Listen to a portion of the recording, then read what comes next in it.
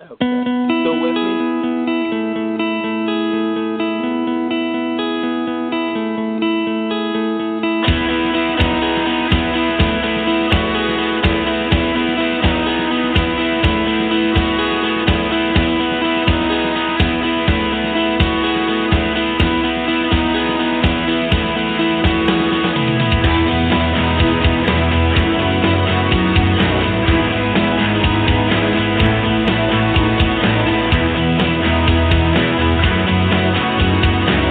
Ladies and gentlemen, Dr. Ron here with Dr. Ron Unfiltered. Sorry about that little glitch, ladies and gentlemen. This is Dr. Ron Unfiltered, Uncensored, here every Tuesday. I thank you for joining us. We have over 200 and some shows now, at the on iTunes. Today we're going to have a very interesting show. I have to catch up with some emails that was just sent to me, but we're going to have Marty Berman, who has previously been on the podcast discussing CBD products.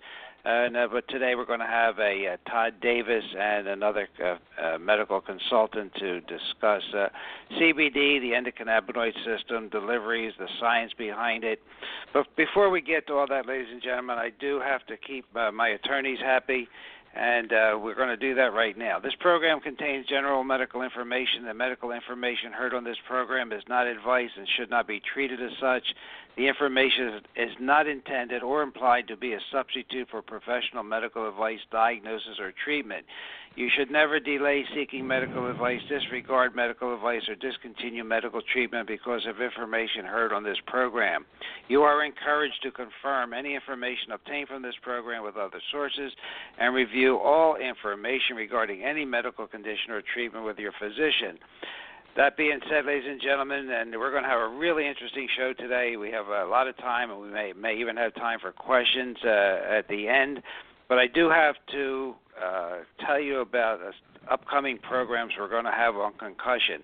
On November 14th, Dr. Bennett Amalu, who is the person who discovered CTE in football players, who was the inspiration behind the movie Concussion.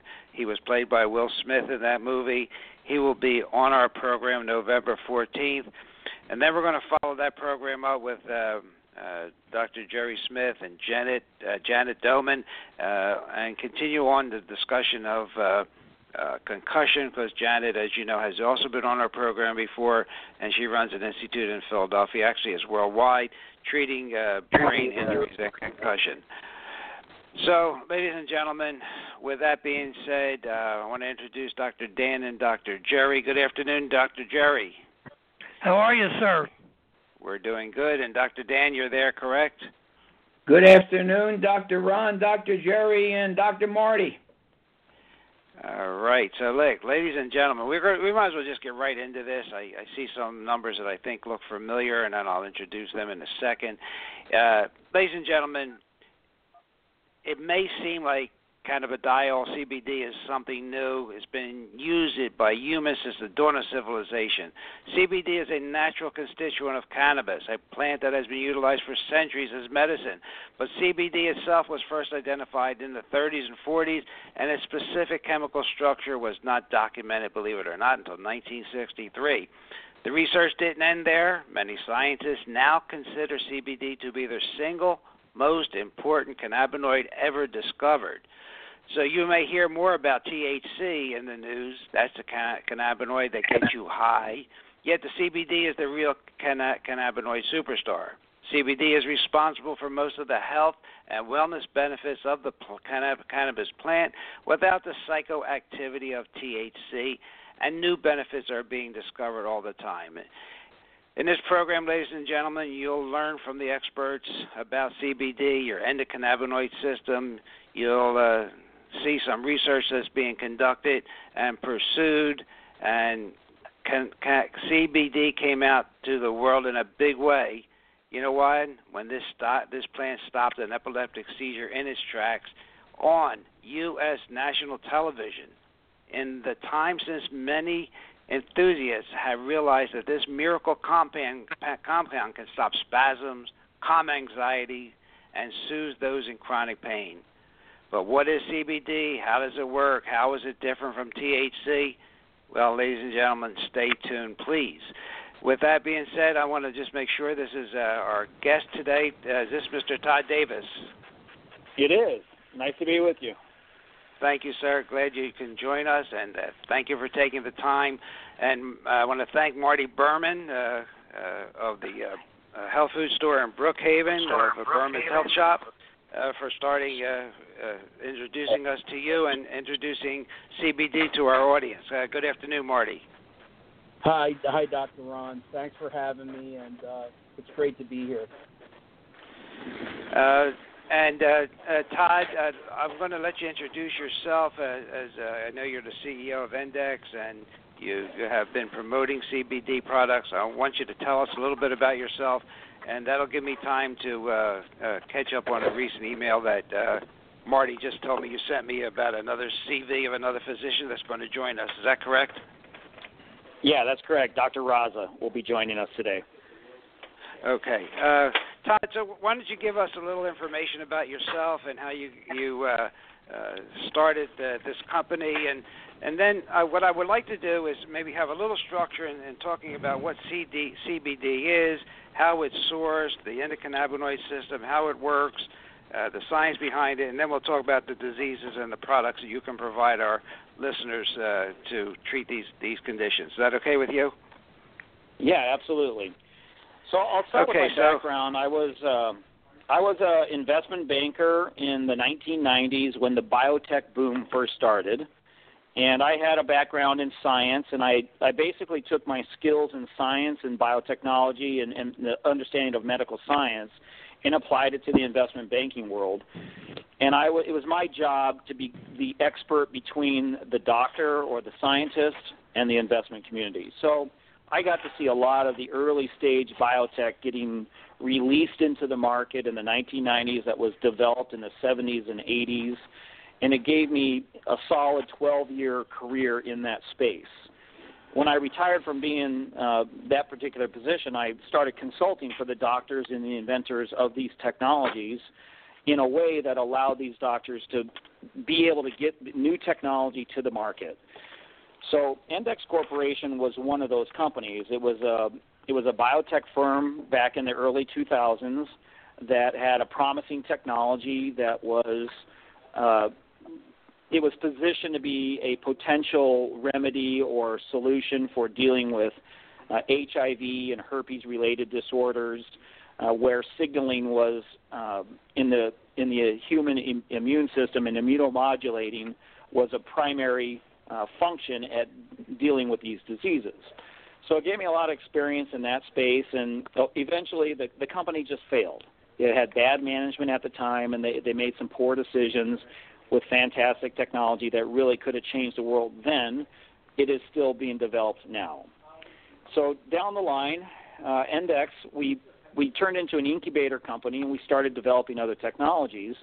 And when we started evaluating this new and burgeoning market, the medical marijuana market, we looked at it from the standpoint of how can they put the word medical in front of this industry when they don't know what they're talking about. There was no talk of dosing. There was no talk of what it actually did, the mechanisms of action, the different components you would need in a normal medical practice or pharmaceutical practice when you're looking at introducing new technology to the market.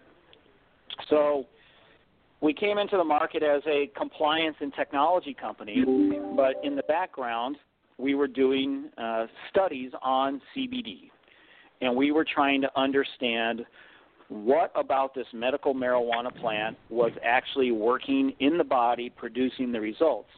And what we found when we isolated CBD away from the rest of the plant, that we had a measurable scientific process to determine what CBD or cannabidiol was doing in the body and the benefits that it was achieving. And that's really the premise. That was the background of how we got started. And so I recruited a doctor. We did a couple tests with 20 patients. We did 20 patients where we tested on the delivery system of vaping. Then we did 20 patients on the delivery system of oil droplets, oral intake. and then we expanded out to 40 patients for capsule intake, and ultimately had 4 doctors in 4 different sites testing these different delivery platforms to measure 2 primary indicators. One is, could we reduce diabetic neuropathic pain, so neuropathy? And through the 3 different delivery methods and working with the dosing regimens, we found the dosing regimens where we could achieve therapeutic value in all 3 delivery methods to achieve one thing: reduce neuropathic pain in the diabetic neuropathy patients. And that was our primary concern. And from there, we saw it just cascading through the body, reducing the need for medications, improving inflammation conditions, pain conditions, and many other diseases and symptoms along the way. So that's how we got here. And we started, after we did the clinical testing, we started introducing those products with proper dosing to the market so that people would have an educated method on finding solutions for themselves by utilizing this product.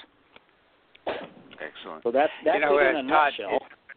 Well, that's a great introduction. I really appreciate that. And while I was looking at that email you sent about Dr. Raza, and Dr. Raza is on the line, I just got an email that says, we have a close friend in North Carolina that takes 2/3 of an eye dropper in the morning and evening and has eliminated gamma-peptin that he took for years for leg and foot neuropathy. Looking forward to hearing your show and talking to you later. So, right there. It's I can tell you this. It adds to what we really found out during our clinical testing and clinical observation. When a patient treats themselves or starts to utilize CBD, there is a ripple effect. If that doctor that is treating the patient is a podiatrist, he's concentrated on the foot, he's looking to reduce pain in the foot. There's another doctor out there, the neurologist. There may be another doctor in his place, a gastroenterologist or a cardiologist. There's a series of doctors taking care of a patient that may have one or more conditions that are out there. When they start taking the CBD and they stop needing gabapentin, or they stop needing Imitrex, or they stop needing Neurontin, or any of these other pain medications that are extremely potent and can be damaging, we see the neurologist is now affected in his treatment plan because the patient stops taking the pain medications that were originally prescribed to him. He doesn't need it. And so there's a series of events that takes place when that patient in North Carolina calls in and says, I stopped taking gabapentin, I'm using CBD. The doctors don't always have the knowledge that he took CBD to replace the gabapentin. So through this education process, this is where we're starting to learn how can doctors apply this to their practice? How can they utilize it as supportive medicine or even curative in certain cases? Right. Okay. Let me just introduce Dr. Raza while he's here. While we have a moment before we get started in with the questions, Todd. Dr. Raza, good afternoon, sir. Could you just introduce yourself to our 2 co-hosts, Dr. Jerry and Dr. Dan, and to our audience, please? Absolutely. Certainly, I thank you, gentlemen, for having me on the call. This is certainly a big passion of mine. I have multiple reasons to be in this space. My background, I have a MD in internal medicine from Mount Sinai School of Medicine. I've also completed my PhD at Mount Sinai School of Medicine, really working on the working memory process and how it connects to the prefrontal cortex. Just to shed a little bit of light on that so you understand the importance of my upcoming statement, is the fact that memory is really involved in every aspect of our existence. It is really memory that we rely upon for our experiences, for our knowledge, for our wisdom, for our better health. So this elaborate system existed, and I focused my research and dissertation on that. But, what's funny is that while focusing on this system, such an important system, that science, the whole human endocannabinoid system was left out of it. It was not entertained. It was not even calculated into the different neurological processes that occur in the memory process. So that took me a step back, and I, on my own, this is 25 years ago, began to delve into my own knowledge of the endocannabinoid system and began to understand as more and more scientific information came out, understanding that scientific information and how it applies to not only my research but the body in general.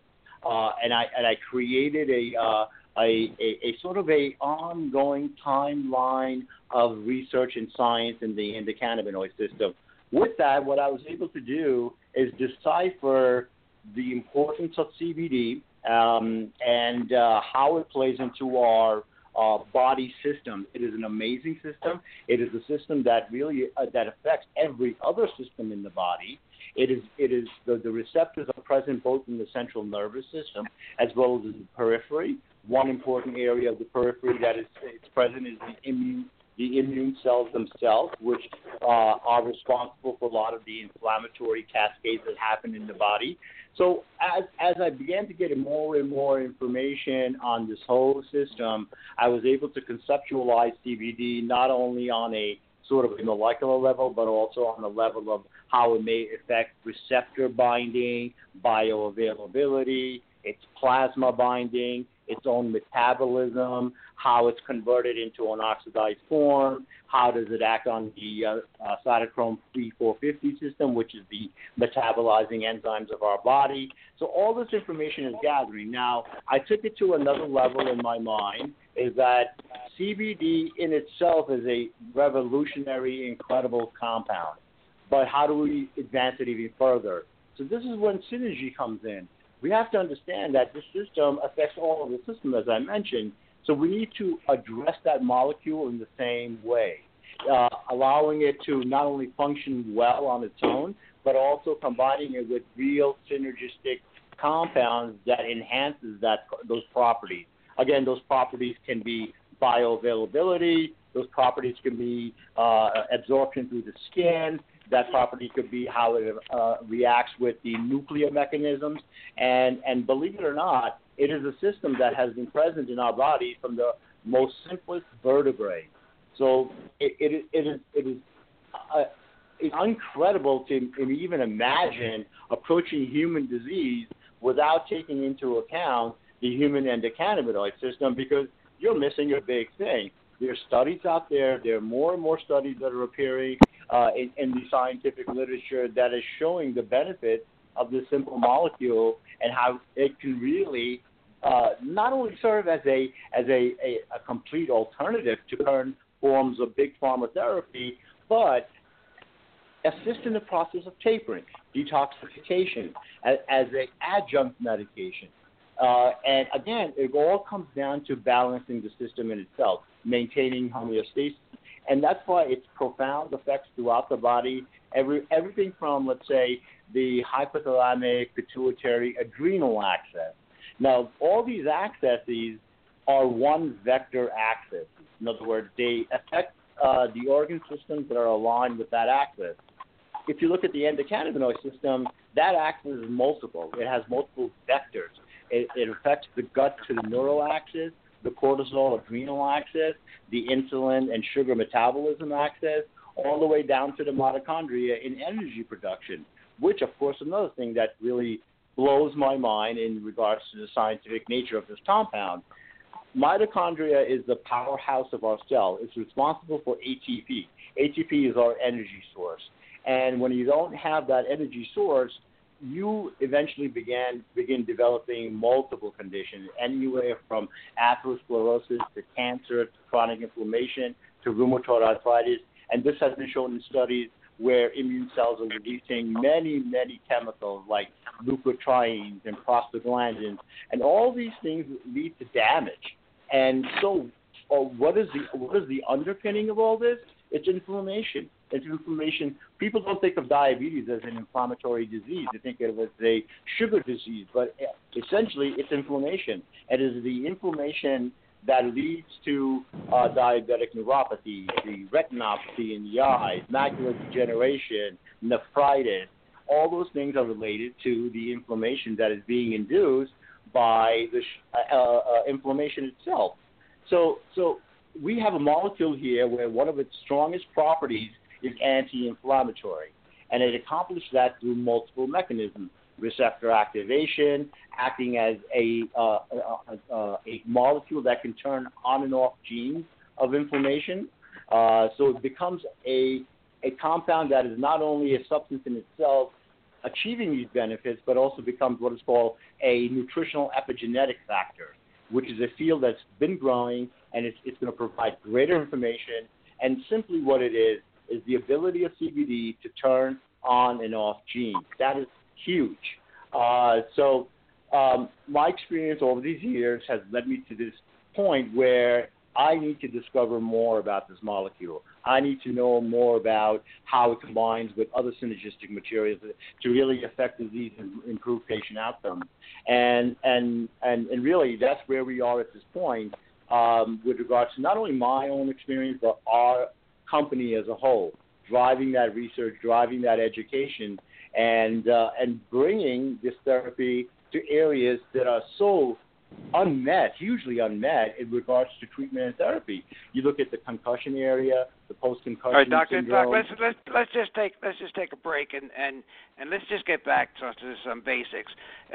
Let's just talk about hemp oil and hemp CBD and how you arrive at this product, and how important is the source, and do you take into account glyphosate, and pesticides and so forth? So either Todd or Doc, either one, maybe you can handle that one. I'll address. This is Todd. I'll address that. Right. You know, when you're a company and you're providing these new products to the market, our primary concern is the safety and the quality of the product. And so, because it's such a new industry, we really have to do a lot of due diligence before we can accept a source as as an ingredient to bring into our product lines. So in the early stages, the Europeans and the Chinese were the ones providing CBD to the market. The Chinese products were testing poorly. They had pesticides. They had residual solvents. There was other dirt and other earth materials in there that could promote bacteria, mold, mildew, all different types of things. The Europeans seemed to have it right. They never stopped manufacturing and growing hemp as an industrial product. So they had the separation technologies, they had the right resources, and those were the initial places that we would source from. We would investigate the farms they came from. If they had an eco certification, an eco farm certification, that was the equivalent or even more stringent than a farm here in the United States that could be certified organic. So we would test the soil to make sure it was clean. We would test the water sources, make sure they're clean. Test the plant materials at harvest, after extraction, and then after it was made it into the United States, we would test again. So we put a lot of mechanisms in place to ascertain certainty that we had a safe product that had no heavy metals in it, no mold or fungus or mildew or any other bioactive materials, and also that it did not have pesticides or other solvents on it. Those were the early days. Now that the progression of the industry has led to agricultural departments in various states that oversee and regulate this new industry, we can rely on other sources. Colorado is one of our primary sources. There are multiple farms in Colorado that are in strict compliance and adherence to the regulations, where we can now track, trace, and certify that the products and the sourcing is safe. And we rely on labs. We rely on third-party labs to create the necessary tests to test for all the pollutants that we just recently talked about. So as a patient, as a client, as a consumer of these products, sourcing, in my opinion, is the most important thing. I still have a tremendous fear about any product that I cannot trace back to its origin. If you can't trace it, there's usually a reason. It's been sent to a different country. It's been put a stamp on from one country after it came from another. There's a lot of shell game action going on in the CBD. Okay, I think that's Consumers, really important. Yes, it's very that's really important. an important point. That's really where we have to start, because we talk on this program all the time about inflammation being the cause of most chronic diseases. We talk about contamination. We talk about endocrine disruptors, and we talk about the lead that's in lipstick that women put on their lips every day. So obviously, if you're going to take a product like CBD, you want to know its source. That's right. You want to for trust the a company you're product buying that does from. so many things. I couldn't agree with you more. And that's where we started. We're a compliance company in general. That's the spirit of our technology services. But when you're consuming a product, you're putting in your body, the expectations and the anticipations of the average everyday consumer is for health benefits. If you're going to make their health worse or compromise their health by introducing a foreign object to it, why are we in the business? And unfortunately, this is industry-wide. It takes place in many industries that are selling you the next best, greatest thing and not really providing you a product that has any value or, in some cases, has a detriment to you. So knowing that source, Doctor, our feeling is if we don't know it, we're not selling it, we're not going to make a product, and we're not going to endorse it. Excellent. I think that's a great point. Dr. Jerry, any questions for Todd or Dr. Raza? Yeah, Dr. Raza and Todd, I have a question, and it may sound off the wall, but I deal a lot with EMFs and the damage that EMFs can do. What possibility, if the stored product of CBD is being contaminated by EMFs from cell towers, will that pick up the distorted signal and imprint it into the oil?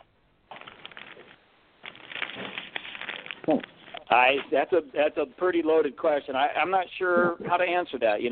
What we know about the hemp plant is this: it grabs the entire environment that it grows in, much like a grape. A grapevine grabs the air, the smells, the pollens, the soil, the water. It grabs all of that to make a unique grape. Hemp is the same exact way. It grabs everything from the soil, the water, the atmosphere. Everything that comes in contact with that plant affects the nature of that plant at the point of harvest.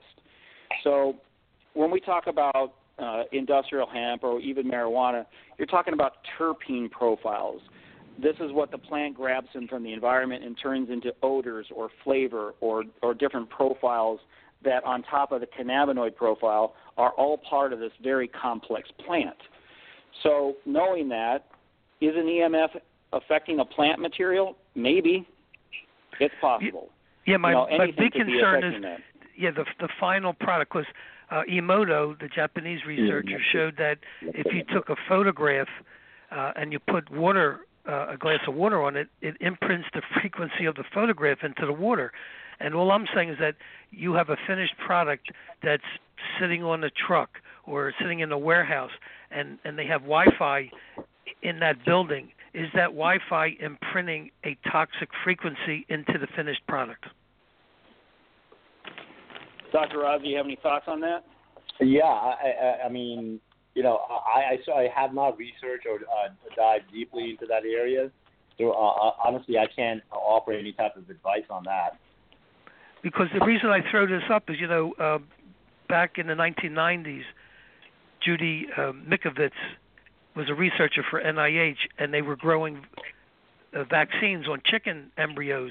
And unbeknownst to all the researchers, the vaccines that were being produced on the chicken embryos were picking up the retroviruses from the chicken and contaminating them and causing havoc. I think this is one area that's not being addressed because they're unaware of it. And it could be a serious issue and just being ignored because of ignorance. Dr. Right. Jerry, it could be. Dr. Ron, I would think you could take this to almost any pharmaceutical, though. I mean, any product sitting on the shelf today with Wi-Fi being so ubiquitous all around us and all the different frequencies we're being exposed to. So, even the water you drink can absorb these frequencies. So that's what I'm saying, that there may be some type of protection that could be done. But anyway, the point I want to say is I'm not disputing the quality or the the activity of CBD oil. I think it's great, but our environment is so damn polluted today that you get a good vitamin. Okay, you go through the airport, the X-ray. Do you have to wrap it in foil to protect it from being contaminated from the radiation when you're going through the airport? Yeah, if I may just add to that real quick, the information that I have is that the amount of environmental electromagnetic forces that may act upon a plant to change its, let's say, molecular structure or the way it acts in the body is really non-comparable to the forces that are acting within the body with regards to charges and nuclear positioning on the quantum level of electrons, the spin of those electrons. I mean, you're talking at a level where the amount of energy of external electromagnetic forces that actually can produce a significant change, I don't even think it's feasible at this point until there is greater levels of those electromagnetic forces, because our own body has much more of a profound effect as far as electromagnetism is concerned as compared to the environment. I mean, our bodies are basically run on a charge. That's how we run. Everything from electrical activity in the brain down to our muscle contractions. It all has to do with shifts in positive and negative ions across cell membrane to initiate a response. Now, imagine the electromagnetic force that's generated by a single cell at that level, and that doesn't change the CBD molecule in any of its form or structure or function. I don't think external electromagnetic waves are going to do much at this point, unless the CERN accelerator develops a smaller particle than the Higgs boson. All right. Well, that's something that our listeners know how we feel about, and we'll have we can talk to them about how they can when we have talked to them about how they can protect themselves against EMF frequencies. But Dr. Raza, does the endocannabinoid system is it naturally occurring, and can we make endocannabinoids? Absolutely. Oh, absolutely. We do make endogenous endocannabinoids. Two of the more common ones are anandamide and 2-acylglycerol, or 2-AG, and these act on both the CB1 and CB2 receptors. This whole endocannabinoid system has been present from the simplest vertebrae. So the beginnings of life had an endocannabinoid system, which is mind-blowing. And to consider this as part of the human disease process it's a injustice to mankind, how it actually plays into those roles. So we do have this elaborate system and how it affects different. We're beginning to find out even more receptors, like the vanilloid receptor is involved, and that, of course, interacts with a lot of neurotransmitters in the brain. So here we're talking PTSD, anxiety, autism, attention deficit disorders. All these begin to start getting into the sort of the target populations of how this can help. Then you also have the adenosine receptor. We're going to find out more and more on the subtypes of those adenosine receptors and where they sit. Some of them sit in the coronary arteries. So we know that CBD can also affect the whole process of atherosclerosis, and again, that being inflammation again. So, I can go on, and you usually have to stop me like you did last time. But that's my passion. I mean, this is the answer for humanity, guys. And all right. Well, CBD is just one of 80 or so compounds, right? And if we're going to be holistic and naturalistic about everything, they talk a lot about the entourage effect, or using all of them together. So as you start stripping out the CBD, how do you think that affects its results? Well, I think you certainly do need the spectrum profile because CBD in itself it relies upon those additional compounds for it to actually improve function. And that's the whole theory about using CBD synergistically with other compounds, such as, let's say, a stronger anti-inflammatory component or a neuroprotective component.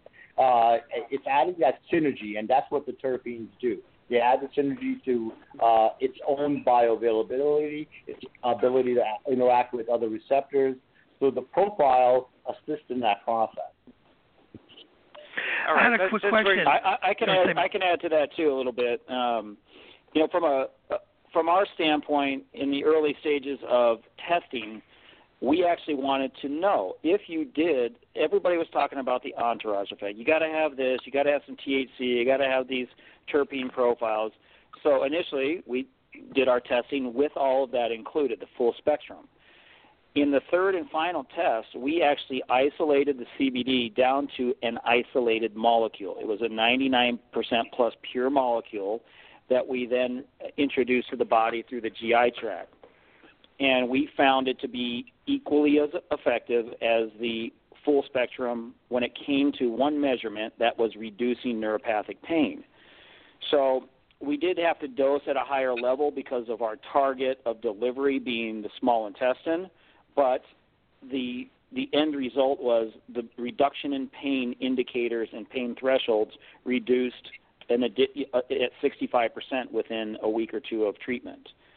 So there's an argument for plant-based materials to be working with other plant-based. So as a principle in our product lines, when we do isolate the material down to a single molecule, we reintroduce it back to the body with other adaptogens or other complementary plant materials that work in sync with that molecule in the body.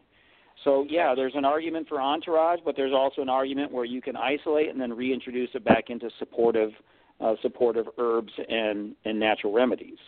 So there's a lot of science that needs to be done here. We are so early stage in this. This is going to go on for decades while they figure out all the best ways to utilize this one beautiful molecule. Yeah, just to add to that real quick, what Todd is mentioning is, yes, we need to define whether the spectrum works better or the isolate works better in certain disease states.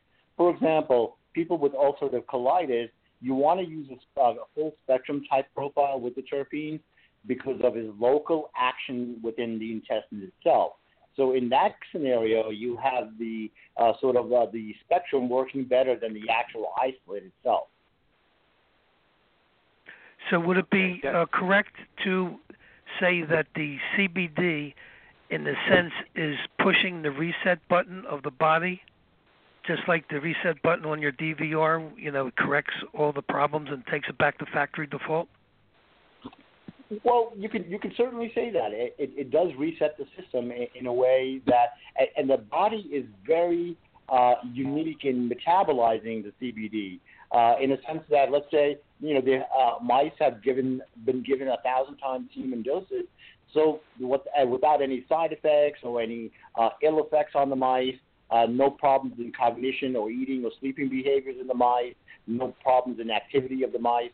So what this shows is that the body has an elaborate system of getting rid of the excess amount of CBD and uses what it needs to adjust those systems that are out of balance. So, yes, basically it is a reset button in that sense. And also, how effective is it in detoxifying, let's say, chemotherapeutic agents from the body? Well, I mean, the direct detoxification effect is achieved, again, by incorporating better filtration to the kidney, also the effects of the enzyme systems within the liver that detoxify these chemicals, which is also a very, very intriguing process of how CBD acts on those receptors with regards to liver detoxification. And one of the greatest things about it is that its effect on that system can influence the amount of drugs within the body. Here, in this sense, with regards to the chemotherapy, having a less of an effect on those systems leads to less toxic effects of the chemotherapy itself. So in a way, you're protecting the body by giving CBD so that the patients can tolerate the exact amount of chemotherapy dosing, because that is one of the problems.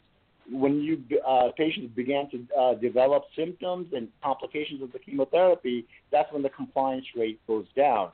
So in a way, you're improving compliance by adding CBD to that regimen, allowing the body to be in balance and to tolerate chemotherapy much better. Yeah. Another quick question. Have you had any experience piggybacking it using the structured water that has an angle of 114.5 degrees to increase the absorption of the product into the cell membrane? We specifically have not looked into that as far as any type of cellular or clinical research, but I've seen it certainly in research and how it could be applied. Certainly, I think there's some advantages to that, and I think thermal properties, understanding the thermal properties and how they actually shape the molecule of CBD becomes more and more important, but we certainly need more research information in that to even comment further on that. Have you had any experience with? I'd like to add a little bit to that. Okay. I would be cautionary on water as a delivery method today. You know, there's a lot of people saying we have CBD water. It's you're trying to disperse a plant fat into water. It doesn't. Right. They don't mesh together. It's oil and water, so it separates. So you're just drinking water with CBD in it that's floating around in small particles. It could be nanoparticleized or use liposomes or micellization to get it to suspend. But people need to understand it's not integrated with water yet. They haven't. That part of the science has not been accounted for. So you would say liposomal would be more efficient delivery system then? Yeah, it seems to penetrate it increases absorption in different parts of the tissue in the body. So if you're going to do it, you can that's why we marry it with other plant fats. We would rather work with fats, something that the molecule is comfortable within and can exist in, rather than just stick it in water and say we've got CBD water. When we introduce it to water, we're mixing it with other things as well. Yeah, I definitely agree with that as well. And going down to the cellular level, since all of our cell membranes are lipid-based, you have very easy diffusion of that molecule across those membranes because it's lipid soluble.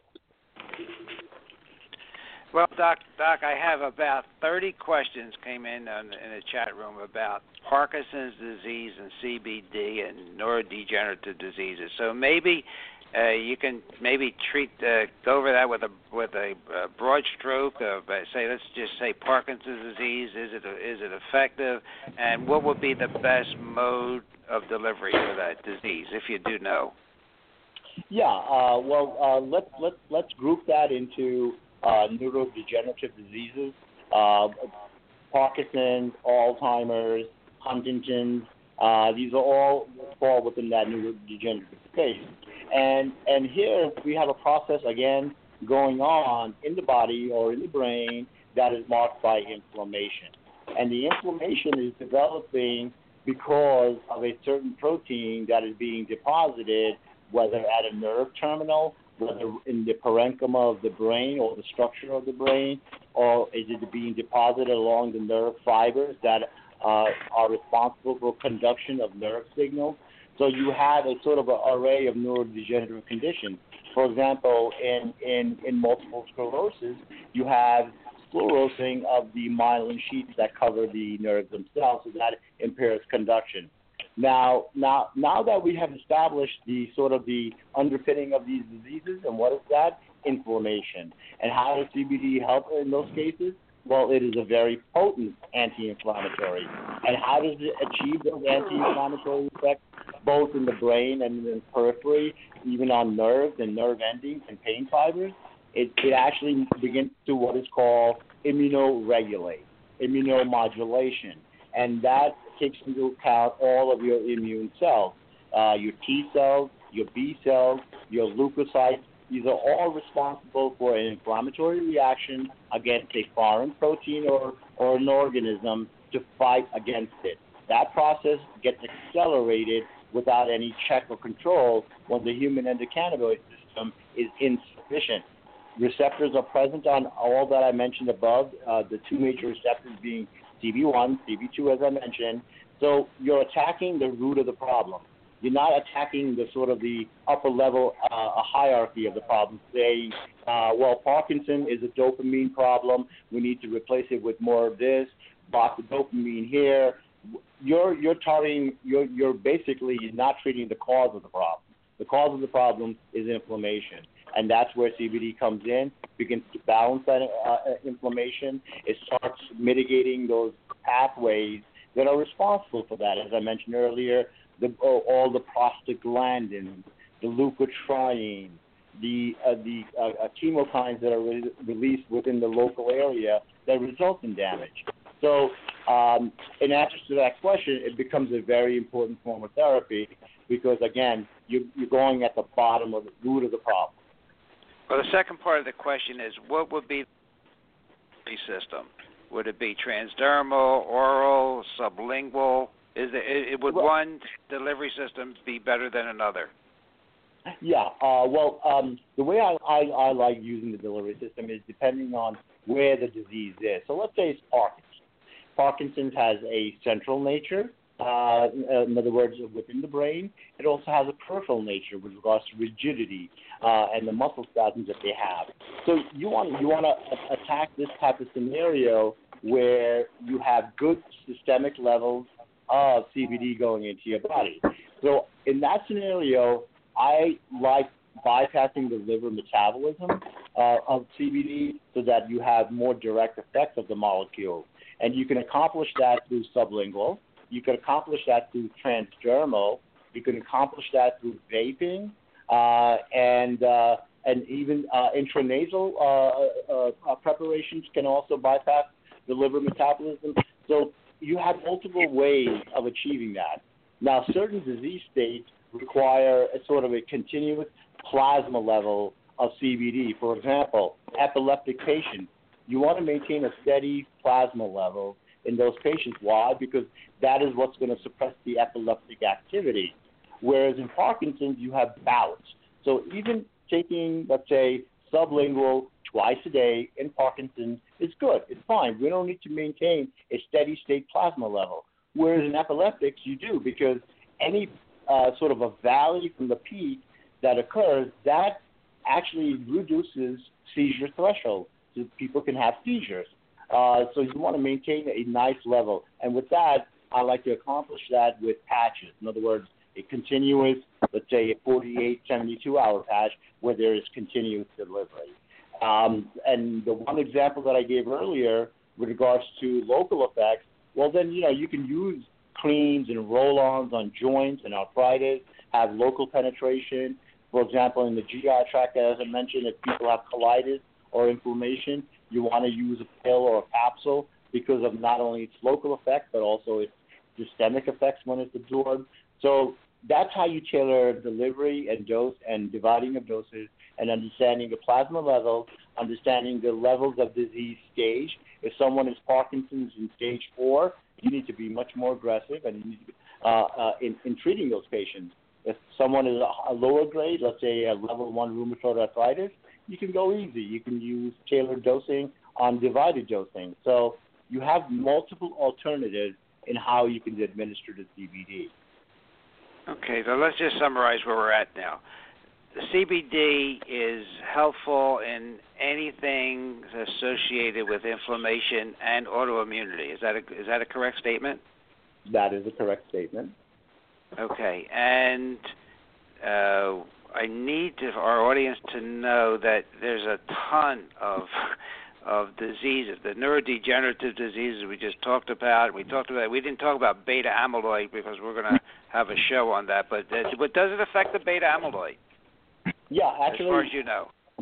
It certainly does. It actually affects genetic genes that are responsible for beta amyloid production, and that is why CBD is becoming a more and more important of what I termed before a epigenetic substance.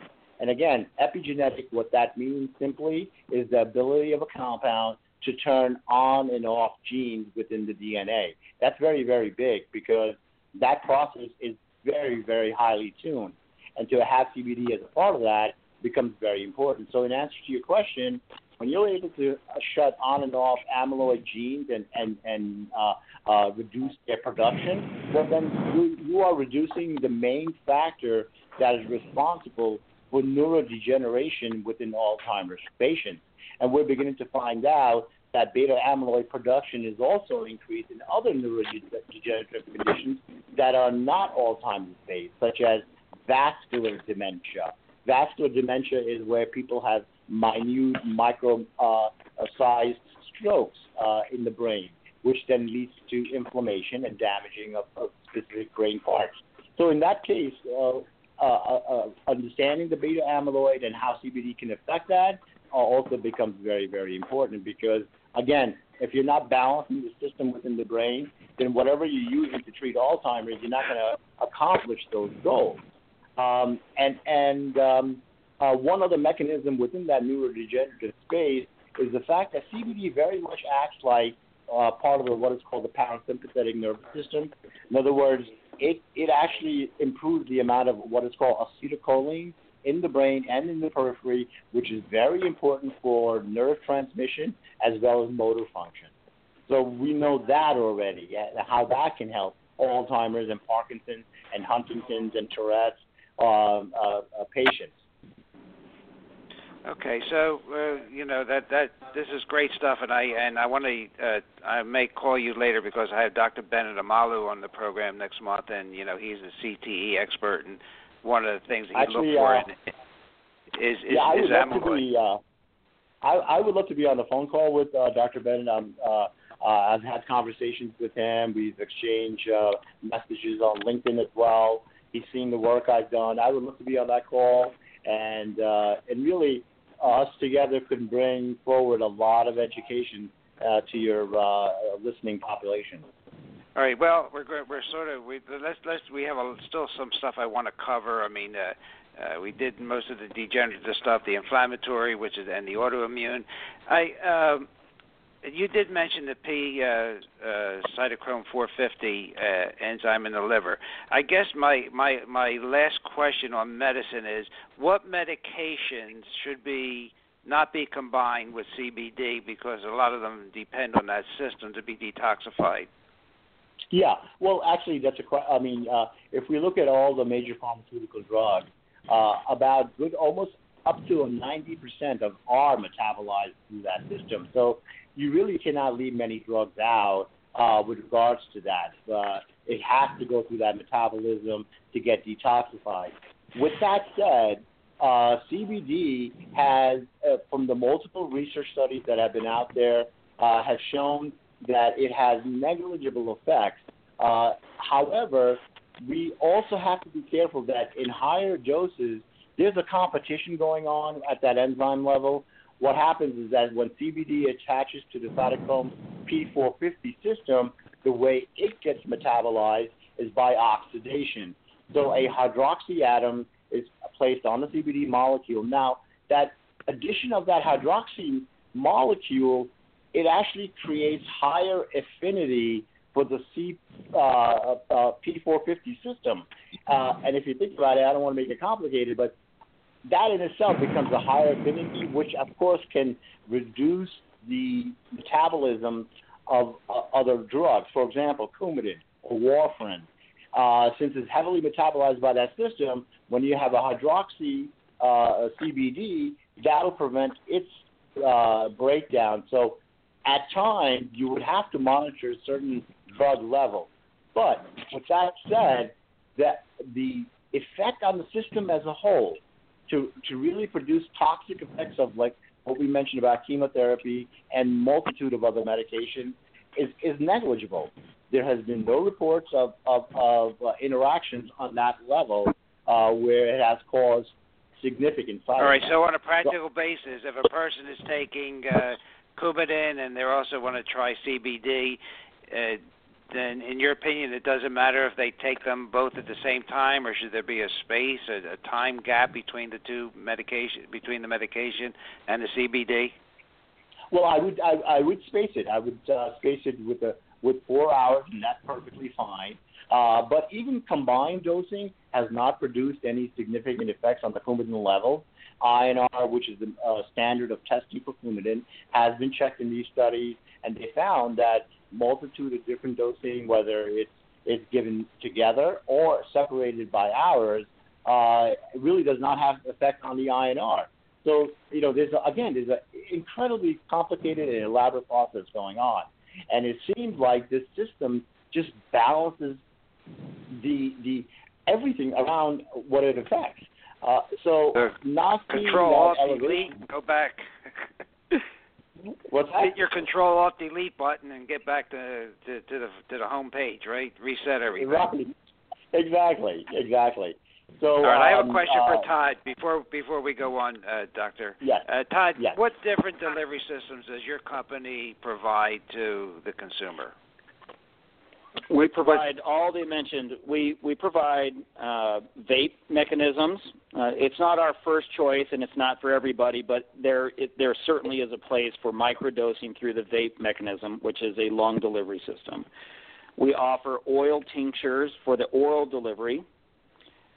We also have capsule formulations that have a delayed release mechanism to them that help address and deliver the product through the small intestine to the CB2 receptor platform. In a lot of these cases that you guys have been talking about, dual therapy is a very good way to address getting CBD into the body, especially in these chronic inflammatory conditions, where you do an oral delivery system to address the CB1 receptor sites, and you do an internal delivery method to get more into the arterial system and getting into the vital organs where the CB2 receptors lie and can integrate as part of the treatment. So we have a multitude of products. We have salves and balms that can be applied to the skin that have proven to be very effective at on-site inflammation and pain. We have some commercial products too, like energy drinks and chai tea drinks that offer both oral and guttural and GI tract delivery systems. So every system that we have that we offer as a product has a specific delivery point that benefits the consumer. There's nothing that is there that's not going to deliver a therapeutic value. So, you go back to your dosing, doctor. You start low and you work your way up. This is not a start high to see how much a person can take before they crack. It's a very small amount of CBD goes a long way in the body that helps that reset button that you're talking about. Absolutely. It gets in the body. The body is very efficient at utilizing this molecule, and in very small doses, 3 to 5 milligram type dosing ranges, profound effects can take place in the human system. I think that's great information. That is excellent information. So my brother retired early because he said if work was any good, we'd be giving it to children and the elderly. So is there any contraindication to giving this to kids or the elderly? It's our two biggest markets. The elderly patients, and I'll start at 50 years old because I've now crossed that barrier, but it's the older guys and girls that they want to stay active, and they don't want to end up in that full degenerative state. They're starting to look out for their own health. And when we see on an anecdotal basis, we've had hundreds to thousands of testimonies at various different levels. The older people are using it for mobility issues, for better sleep, for pain reduction, inflammation reduction, better mobility in their joints. We see people go from not being able to crochet a blanket to being able to crochet a blanket just because they got mobility back in their hands. Simple things that affect us on a daily basis are being addressed with CBD. You look at children. Parents they're scared. They're protective. They don't want to keep giving their kids drugs, one hard drug after another, one long-term chronic condition drug after another. So they're seeking alternatives. They're trying to get rid of the side effects that are affecting their children. So that population right there is doing research. They're hearing through the grapevine. They're seeing other kids benefit from this.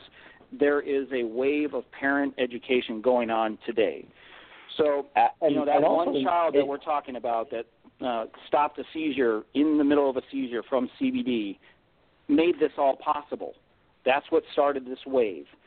And there are parents with seizure disorder related issues. There's autistic kids on the full spectrum, ADHD, all the different attention deficit and hyperactivity disorders are being addressed. They're not cures, but it helps with the supportive effect of treating a patient to help bring them back to homeostasis. Children, there's doctors now utilizing this with all patients. Yeah. Have you used it in the pet arena? Yes, we are.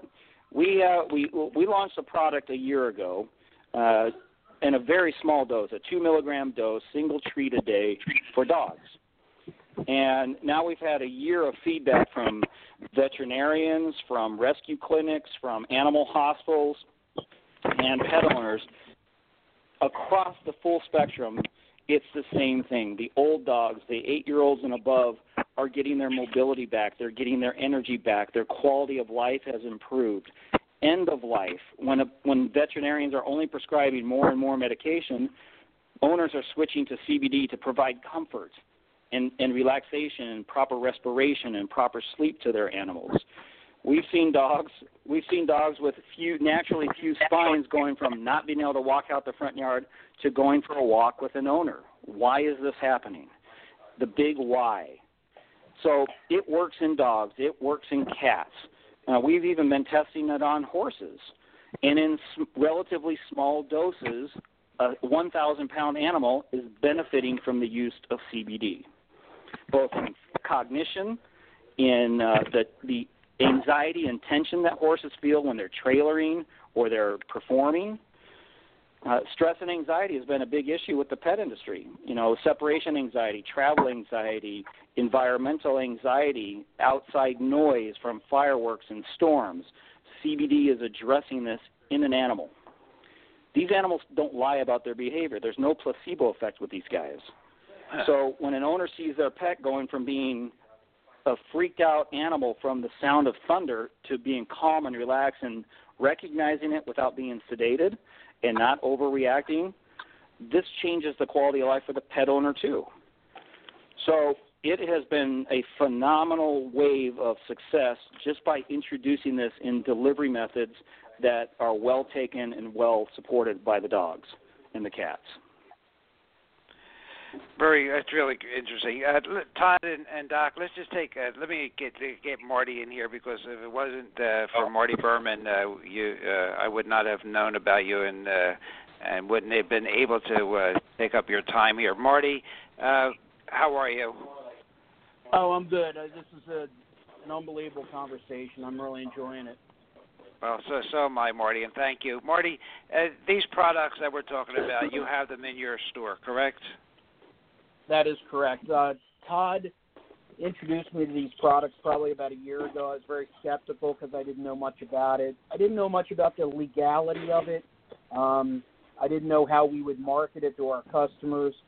And as soon as we started stocking the product, customers were widely aware of it, and they came in droves after we started to sell it.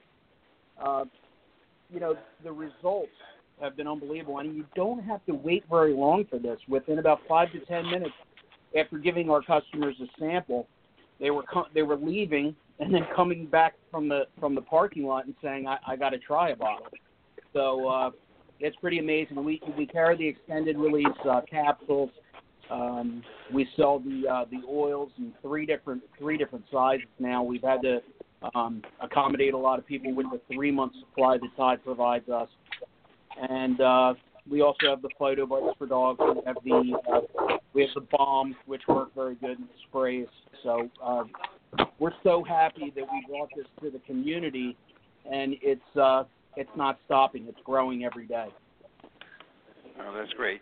And just let our listeners know that if we have some listeners in the Delaware County area, that where you're located and how they can contact you.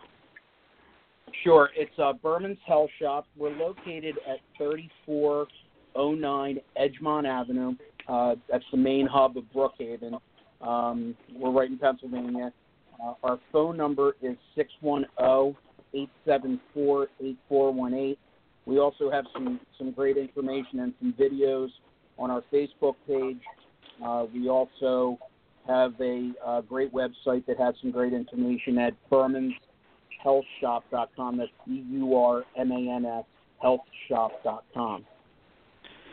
So, Marty, tell your dad I'm only 2 years younger than him, but I'll be up to see you in November 2nd, 3rd, somewhere in that area.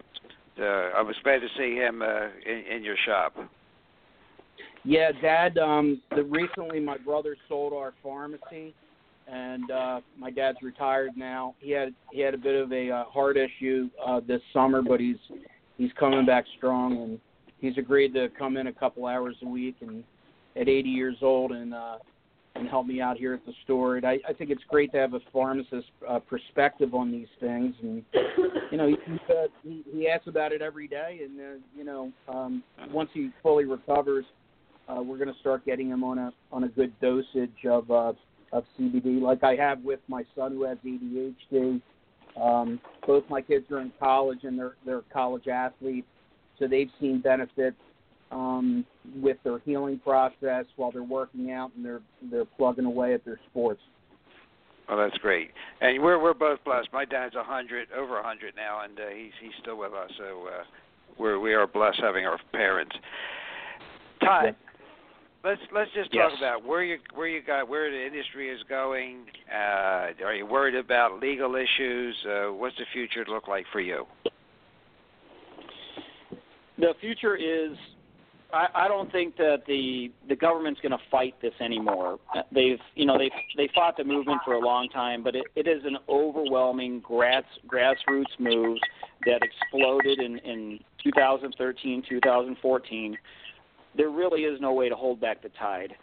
You've got over 65% of the U.S. population now has legal access, not to this product, but to medical marijuana. So you incorporate a fully legal hemp-based derivative into the market, pharmaceuticals are going to be there. Every food company in the country is going to have products that have CBD in it. Now, are they going to deliver it correctly? Are they going to abuse the fact that they can market it as a new sales gimmick? Probably not. It's no different than any other thing that's become popular over the years. But the CBD is here to stay. It is affecting people's lives. It's improving health. And when you start taking that away from a parent that's taking care of their kids and seeing benefits they've never seen, you're going to have a fight that you can't win. So, in my opinion, Congress is the solution here. Congress is the law writer. They indoctrinate a law that then the DEA prosecutes, and the FDA provides the guidelines within. So if we keep this as a food, it will fall under agricultural departments on a state-to-state basis. That's who will regulate the product. If it moves into the pharma sector, even the over-the-counter market for health and medicine, then there's going to have to be different types of regulations. But they need to reschedule it first, and only through Congress, I think, can this efficiently be managed and dealt with, and stop using it as a talking point from a political spectrum. Marty, so, that's the general future for it. Yeah, Marty, you said it's classified as a food, so therefore, when it's purchased, there shouldn't be a sales tax on it. Is that correct? That is correct. Yeah, there's no sales tax on the distribution and sale to the consumer in the state of Pennsylvania. Okay. There's under the U.S. Farm Bill Act of 2014. They provided us a provision to test, commercialize, and research this molecule. They didn't put a lot of real guidance in there. It's a very gray, open spectrum that can be subject to translation. Could it be considered illegal? Yes, but under the congressional provision, all those who operate within that provision are in compliance with a congressional mandate. So until they change that, this is a food. Be careful. What's happening out there, people are making claims. We're talking about science and applications and everything else today. Any one of our lines today could be taken out of context and made to look like a claim. When anecdotally and scientifically we're gathering information, this is that process. this is that mandate that is allowing this to happen. So if we didn't have that provision, we would still be getting treated like this was a Schedule I drug similar to heroin or crack, cocaine, or any other LSD. So we're in a unique place right now where we've had enough breathing room to show the safety, the effectiveness, and how this can benefit people. And that's why I don't think you can put this genie back in the bottle. Does it work in all autoimmune diseases, even rare ones like myasthenia gravis, osteoarthritis, rheumatoid arthritis, all these other? We have so many autoimmune diseases now. Yeah.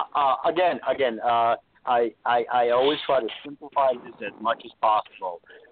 It can work in any inflammatory state, whether it's autoimmune related, whether it's cancer related, whether it's drug-induced inflammation, whether it's iatrogenic inflammation, whether it's post-surgical inflammation.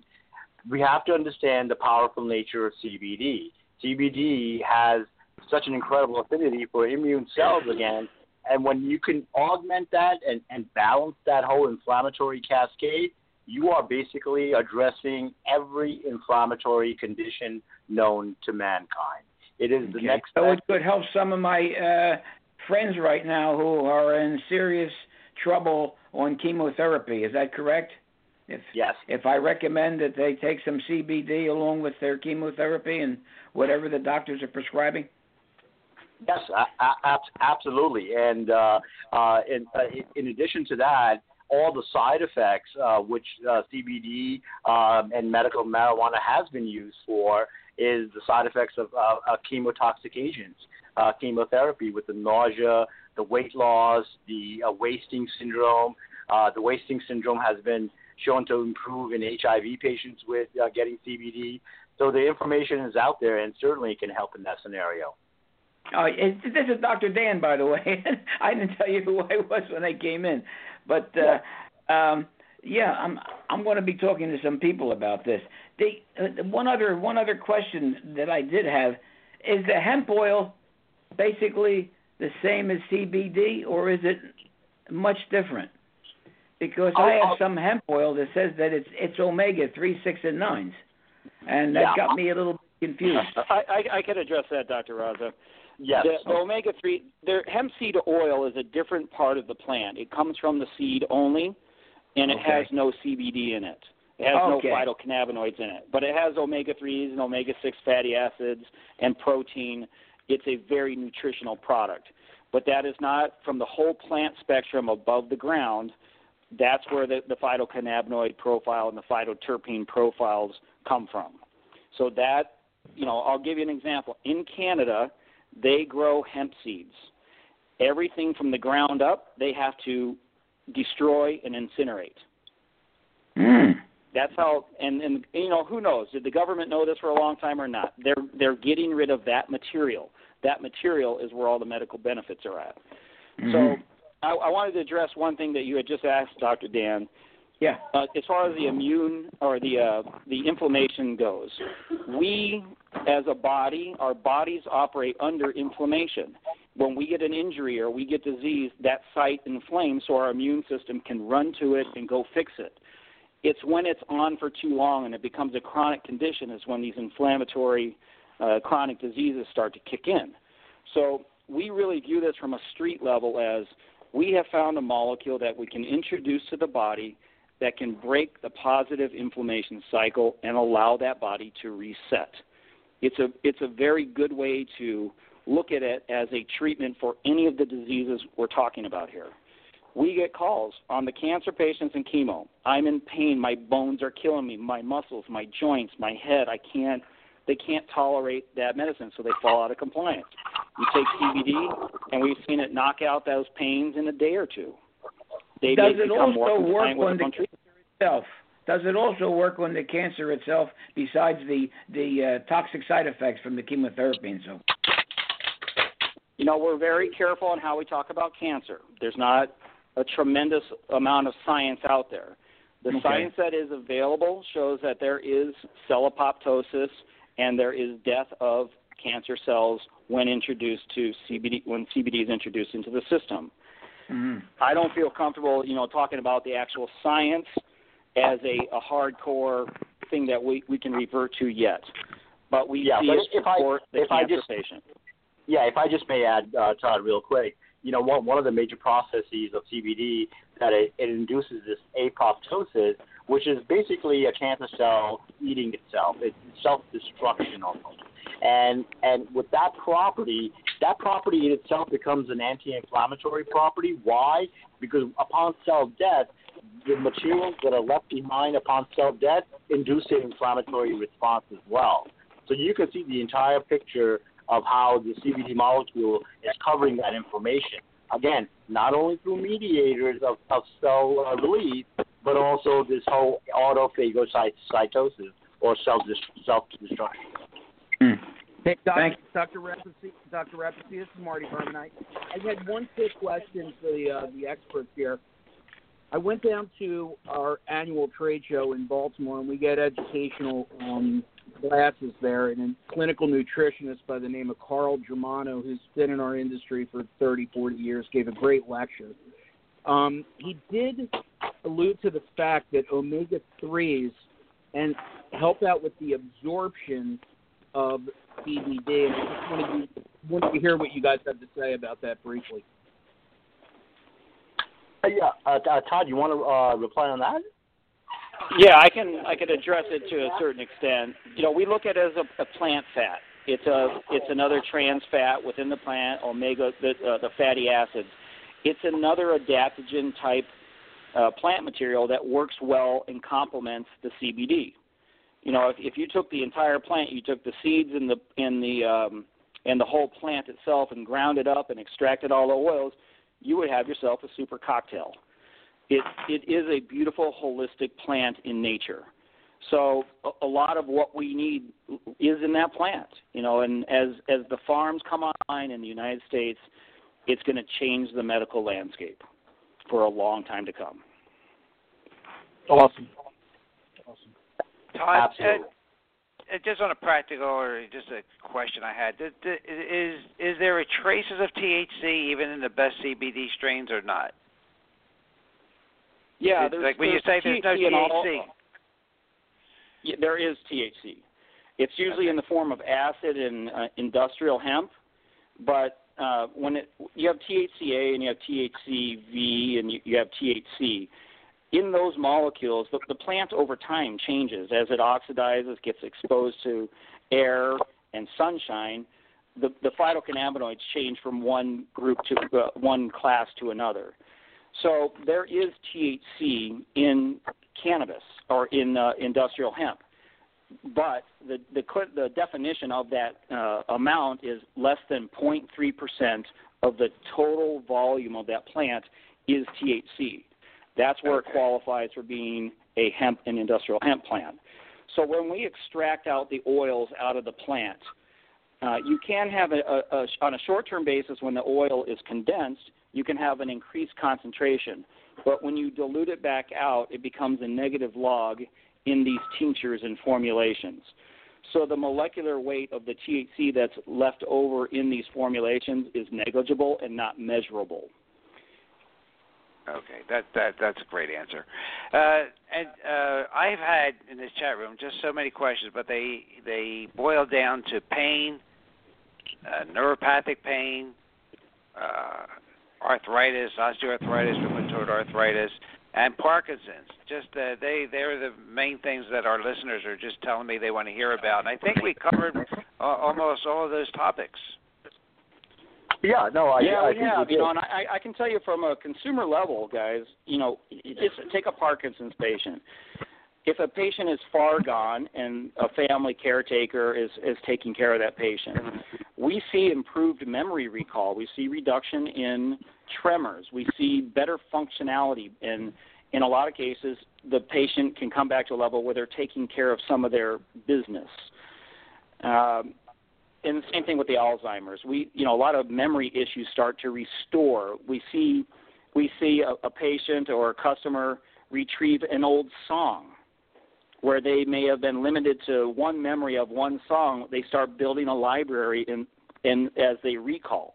So there is through this anti-inflammatory process, something's coming back. Can we quantify that? Can we identify what it is? Not really. I mean, we can assume through science what it is, but those are the types of benefits we're seeing in patients like that. In the arthritic conditions, Dr. Raza, we can watch knuckles shrink in size measurably, 1 millimeter, 2 millimeters, 3 millimeters on a single joint. Right. So this is affecting you at a level where you will notice what the changes are. Right, exactly. And what you just mentioned, our purpose also is really aligned with those companies. For example, radiological imaging. Well, when you begin to really assign those data points of joint shrinkage and swelling and document that on radiographs, and then have 1 million of those radiographs with regards to how CBD is affecting that, well, that becomes an incredible amount of information and data that will support the hypothesis of anti-inflammatory mechanisms with CBD. Now, one of the other things that I'm doing in validating this whole CBD space and market is using neuroscience. How? By employing electroencephalography. It's been around for 100 years. We have multiple biomarkers. We know biomarkers in Alzheimer's. We know that the alpha wave in the prefrontal cortex is reduced in post-concussion syndromes, as well as asymmetry that is observed in schizophrenia. We have these markers. We're accumulating more and more markers, and we're going to apply the effects of CBD on these markers that are already present and see how CBD affects that process of abnormal brain waves. Because these are two frontiers that need to be explored together, not as separate systems, but together. Well, gentlemen, we really covered a lot of territory today, and I hope this is a program that our listeners will come back to. And ladies and gentlemen, you can come back to Blog Talk Radio, to Dr. Ron. It's Dr. Ron, Unfiltered, Uncensored. You can go to iTunes, Google Play, Stitcher, Blueberry. We're on mostly all platforms, or maybe you could recommend this to your friends to hear about CBD for your health. There aren't many side effects. Looks like the safety profile is really in your favor. Not many things you cannot take it with, though, as I say in the beginning of the show, check with your healthcare provider. Absolutely. And if you're in the Delaware County area, near Berman's Health Food Store, stop in and see Marty and say hello. Tell him you heard about us on this podcast. But Dr. Dan, is there anything else for our guests? Because we really spent a lot of time here today.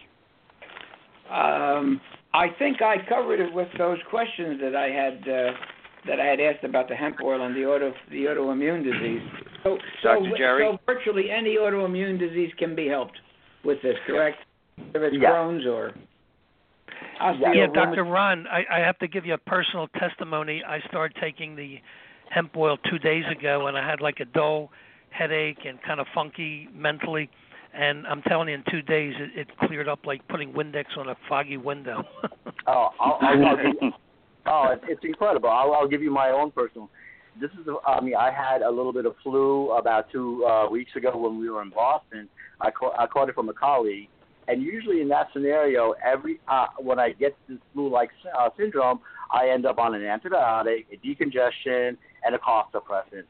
I had been taking our CBD vape pen, probably 2 puffs on the hour, every hour when I was up, and I didn't need any of those medications. My flu symptoms and muscle aches and pains cleared up in about 3 days max, and I was fully functional throughout the process. So that's just one example, and then just to let you guys know, my brother, he played football in college and had developed a couple of concussions, went on to develop post-concussion syndrome, very intelligent man, attorney, a very, very high-level functioning, written books and whatnot, and then his life started deteriorating with regards to the whole post-concussion syndrome leading to the CTE. He was maintained on multiple medications, everything from antispasmodics to narcotics to sleep medication, anti-anxiety, anti-depression. And I saw this happening in front of my eyes. And at that point, I had gathered enough information in the human endocannabinoid system to say and step in. And I started tapering him off all those medications while maintaining him on a very regimented CBD dosing with regards to delivery methods and all. In 8 months, he was off everything except Ambien for sleep. And he got his life back. He had his relationship back. He went back to work as an attorney, was doing very, very well. Now, unfortunately, this past February, he was driving, and the doctors think he may have had a seizure. He went into a canal, drowned. The wife and his 5-year-old boy did survive. But, that just identified and defined for me the potential that CBD has, and it's become a passion for me. It's become my destiny, and it's the reason why I've taken notes on the endocannabinoid system 25 years out. And now I'm ready to deploy this to the masses, bring an incredible quality product where it'll actually change lives and have less reliance on big pharma, because that is really what's killing humanity. The pharmaceutical industry are thriving off it.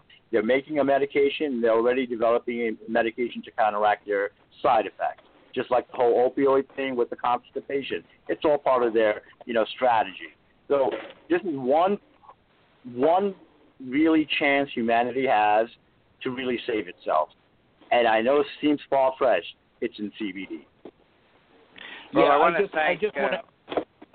I'm sorry. Go ahead, I just Jerry. want to echo that. Yeah, this is Marty. I just want to echo this. I've been in business for 24 years. My family's been in business longer than people can remember. But I've never had such a successful product in all my years. And it all goes back to results. I mean, customers are coming in. Their Crohn's disease is no longer. People that have cancer, and unfortunately they're end-stage cancer, they're feeling more comfortable, at least in a hospice environment. We have people that are coming in, anxiety, pain, migraines, pains and aches that are going away. So I'm really very happy that I can provide this product. I'm shipping products out to family members and other customers across the nation. So we're just very blessed that we met Todd, and we had some doubts about the quality measures out there on this particular product, but they've covered all their bases: certified organic, CO2 extracted, certificates of analysis. So we know we have a great product. It's very important to make sure it's organic. Is that not correct, Marty? Yeah, I think so. I mean, there's a lot of discrepancies about organic and what certified organic means, but I think the big thing is that there are quality measures that are going into place so that you're getting a quality raw material that's free of pesticides and all those other things. So, right, you cannot go wrong with organic. You can't go wrong. Right, we try to do it. Well, ladies and gentlemen, again, you've been listening to Dr. Ron Unfiltered, Uncensored with guests Marty Berman, Todd Davis, and Dr. Raza. With our guests, Dr. Dan, guest host Dr. Dan and Dr. Jerry. We have about 2 minutes to go, so we're a little bit under the clock, and I just want to remind you, like we say, it is health that is real wealth, not pieces of gold and silver. You have to take care of yourself. You have to be, your health insurance is what you do for yourself. You have to be the CEO of your body and make your decisions on informed consent. And that's what we try and bring you each and every week here. We bring you the news that you won't hear on the mainstream media, that you won't read in Prevention Magazine. So we really appreciate your support, and we want to thank again our guests for just giving us so much time. Todd and Dr. Raza, thank you so very much. It's been our pleasure. Thank you. Thank you, Okay, gentlemen. well, I think Excellent. we're going to have to do this again. I think we're going to have a lot of feedback on this program, and we can do a more focused program the next time if everybody's agreeable. That's great. Oh yeah. And Ron, keep up the great work. This is awesome stuff that you're doing. You're motivating a lot of people to to take their healthcare into making their healthcare number one. So I really appreciate what you're doing. Well, thank you. And it's always a pleasure to have known your family. I started in Chester in 1965. I remember the Dead Sea when it was just sick. So, can't beat that one today. Right. All right, ladies and gentlemen, we're going to have to wrap it up. We're out of time. We'll be in touch with everybody later. Thank you so much, and have a great night. Thank you, gentlemen. Ciao. And Ciao. Take care, everybody. Yes.